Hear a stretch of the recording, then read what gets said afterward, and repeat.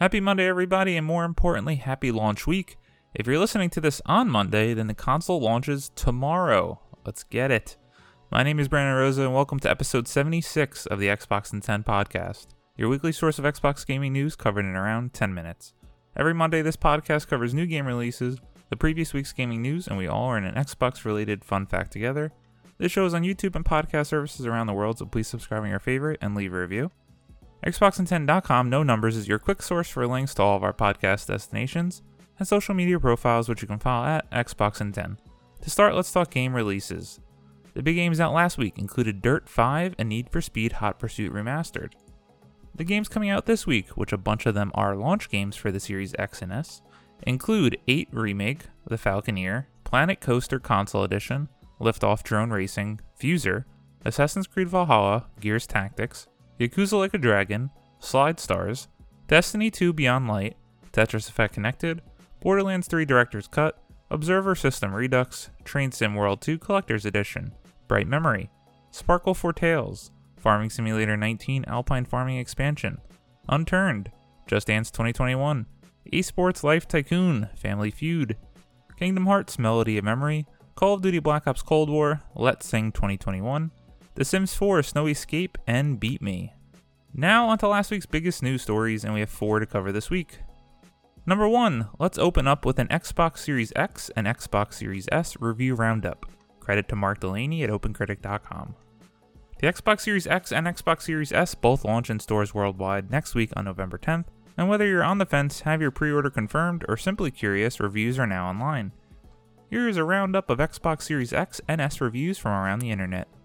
For the Series X, Tom Warren at The Verge writes, "Not only does it feel like you're upgrading your PC if you move from an Xbox One to an Xbox Series X, but it feels and looks like it. Hello PC Tower Design. You take everything you already own, even existing hardware accessories, and bring them along with you, just like you do on a PC. It's a different approach to Sony with the PS5 and its dedicated exclusive next-gen games, new dashboard UI, and a new controller. Microsoft has focused on the basics that really matter: high frame rates, a quiet and cool console, faster load times, accessory support, and backwards compatibility. In my 3 weeks of using an Xbox Series X, it's fair to say it has delivered on these basics." Ryan McCaffrey at IGN writes, "We can only assume that the Xbox Series X will wow us with new and spectacular next-gen games eventually, because there isn't much to judge it on right now.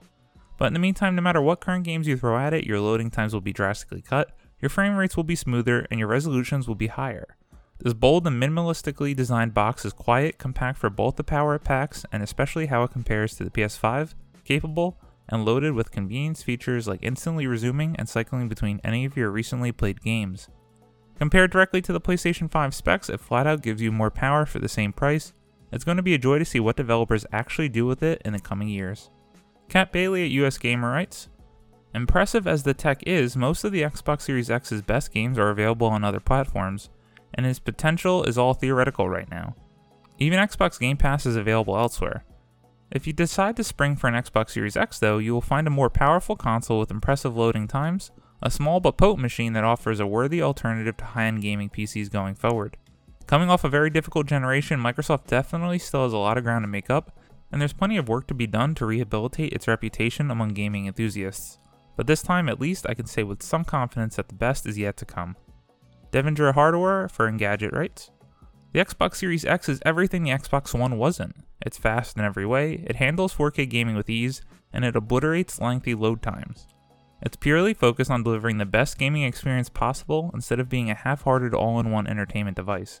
The only problem is there aren't many compelling games at launch, which leaves Microsoft a bit flat-footed against the PS5. Still, even without many exclusive games, the Series X will run many existing games just as well as a modern PC, and for many gamers, that's enough." Chris Planty at Polygon writes, "The Xbox Series X looks like an Xbox One that swallowed a refrigerator and runs like an Xbox One that swallowed a Lambo. It's fast, sturdy, and unobtrusive, its goals and capabilities encapsulated in its brutalist industrial design. The Xbox Series X isn't the home of Microsoft's gaming universe, it's just one of many nodes, connecting outward to your phone, your tablet, your computer, or just a different and cheaper Xbox. It's not the place to play video games, it is a place to play video games, not only from the future, but also from the present and the past." Dan Ackerman at CNET writes, "Like the PS5, the Xbox Series X is a big investment, yet pre-order sold out in minutes, and we expect all new consoles will be hard to find this holiday season. That said, if the life cycle of game consoles remain in the 7 to 8 year range, it's also an incredible value in the long run. Microsoft and Sony asking for $500 every 7 years feels a lot more reasonable than certain phone makers suggesting you drop $1,000 or more on a slightly newer phone every 12 to 24 months. Now let's turn to a couple of Xbox Series S reviews, the first one being from Tom Warren at The Verge. The Xbox Series S is full of unknowns right now. The use case for this console isn't as obvious as some might think. It's not necessarily the best budget option thanks to the storage situation, yet it looks ideal for a bedroom TV, for Xbox Game Pass, or as a Fortnite console. If you deal with the storage and you're only playing on a 1080p TV, then this should make Xbox games shine like never before. I'm just not sure what else it will deliver for the next generation of games we're all excited about. Ryan McCaffrey at IGN writes, all in all, the Series S offers plenty of present-day value considering it only costs $300. It's limited to 1440p resolution and has a claustrophobically small storage space, but it's tiny and quiet with snappy load times and can play games at 120 frames per second if your TV can support it. I'm mostly concerned about its long-term viability. Games are only going to get more demanding going forward, so the Series S isn't something I'd recommend as your main gaming platform. But that doesn't mean it doesn't have its place. The Series S is an excellent second console, like if you want something for a kid who plays on a smaller screen, or for example, you have a PS5 but you want to occasionally dip into the smorgasbord that is Xbox Game Pass. As long as you're clear on what the Series S's strengths and limitations are, it's a unique, budget-friendly way to take your first steps into the new console generation. Will Greenwald for PC Mag writes, the Xbox Series S is the budget version of the Xbox Series X, and it shows. It might only cost $300, but it sacrifices too much compared with the Xbox Series X. The console lacks an optical drive, there's half as much storage, and it's drastically underpowered so you can't enjoy all of the detail and smoothness you'd get on the Series X. The Series S would be a better value if Microsoft fit the performance and capacity of the Series X into a $400 box simply by removing the optical drive, like Sony did with the PS5 Digital Edition. Ultimately, the Series S is a capable system if you want to just play the newest Xbox games for the most affordable price, but it falls a bit flat when it's held against the performance and features you get with the Series X. A long first story, but I thought fitting given the launch week of the new consoles. I'm extremely excited for my Xbox Series X that I'm going to be picking up from Best Buy on Tuesday morning. The first game I'm going to try out is Gears 5, followed by Bright Memory, and I'm thinking of checking out Enlisted.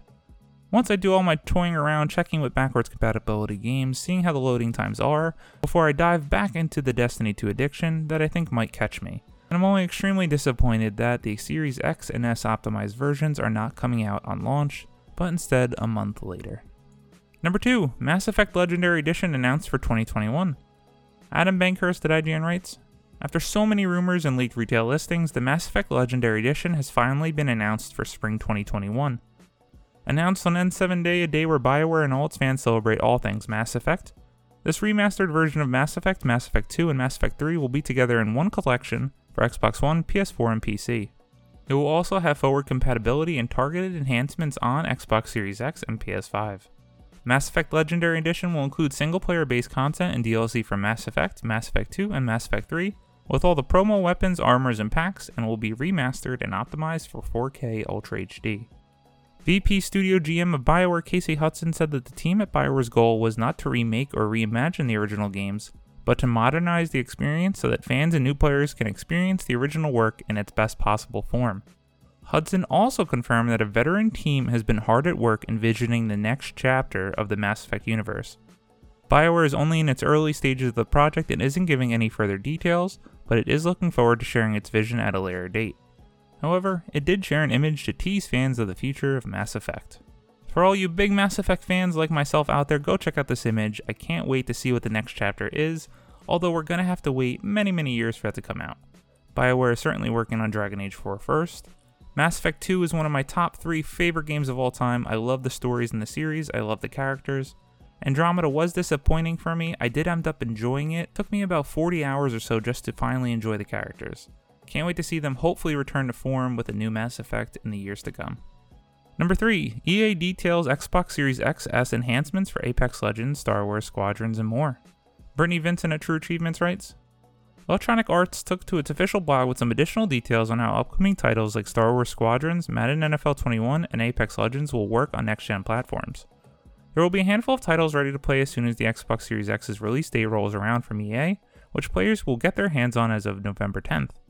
These games will be available by way of backwards compatibility, though there will be special next-gen versions of games like Madden NFL 21 and FIFA 21 releasing on December 4th. According to VentureBeat, you can go ahead and play many of the titles that will receive upgrades by just nabbing the releases that are already out. Star Wars Squadrons gets improved visuals and lighting or performance options, with Motive adding a variable refresh rate feature as well. Apex Legends players can expect a boost of up to 1440p in terms of performance, with additional enhancements set for 2021, as well as crossplay with multiple systems. The Sims 4 base game as well as its special expansion packs will be on the Xbox Series X and Series S, with improved frame rates and loading times. EA Sports UFC 4, NHL 21, Madden NFL 21, and FIFA 21 will run smoothly on the Xbox Series X and Series S, but more akin to their performance on Xbox One S. Need for Speed Hot Pursuit Remastered will be out on Xbox One first, and then when it gets playable support on Series X and S, it'll receive a bump in performance as well. There are several ways to enjoy a slew of EA titles in your collection, or those that you plan to buy.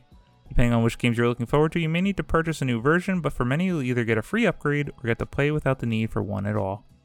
The additional piece that this news story is missing is that Star Wars Jedi Fallen Order will be coming to EA Play, which also means it's coming to Xbox Game Pass Ultimate, on November 10th.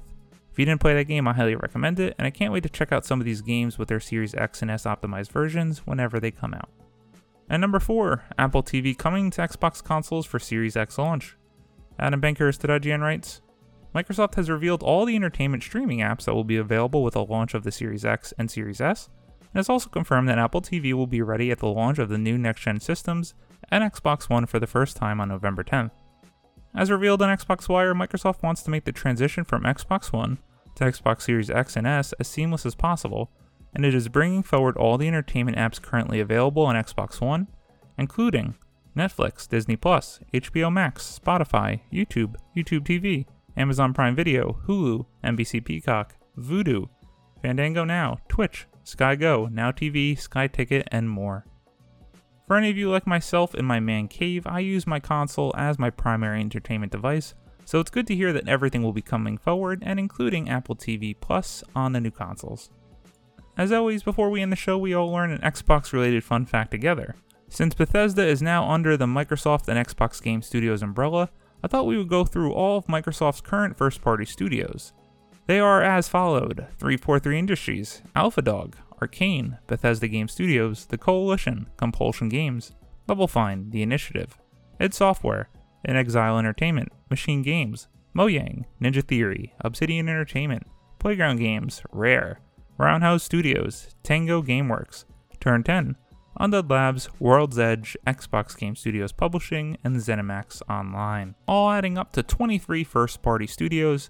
I can't wait for all these studios to really get cooking next year, and hopefully hitting their stride at the early onset of 2022. Thank you all for listening to the Xbox in 10 podcast, your weekly source of Xbox gaming news covered in around 10 minutes. If you like the show, please subscribe on your favorite podcast service, share it with your friends, leave a review, and follow on all social media at Xbox in 10. A disappointing theme on this show, but this past week again, I have not had any time to play video games. I'm currently trying to catch up on all the chores in the house, all the life things I need to do, so when the console launches this week, I can just do nothing but enjoy it, as well as a vacation at the end of the month, so I can sit back, relax, and play some damn video games. My name is Brandon Rose. You can follow me on Xbox at Brosen93. I hope you all have a great week, stay safe, and keep on gaming.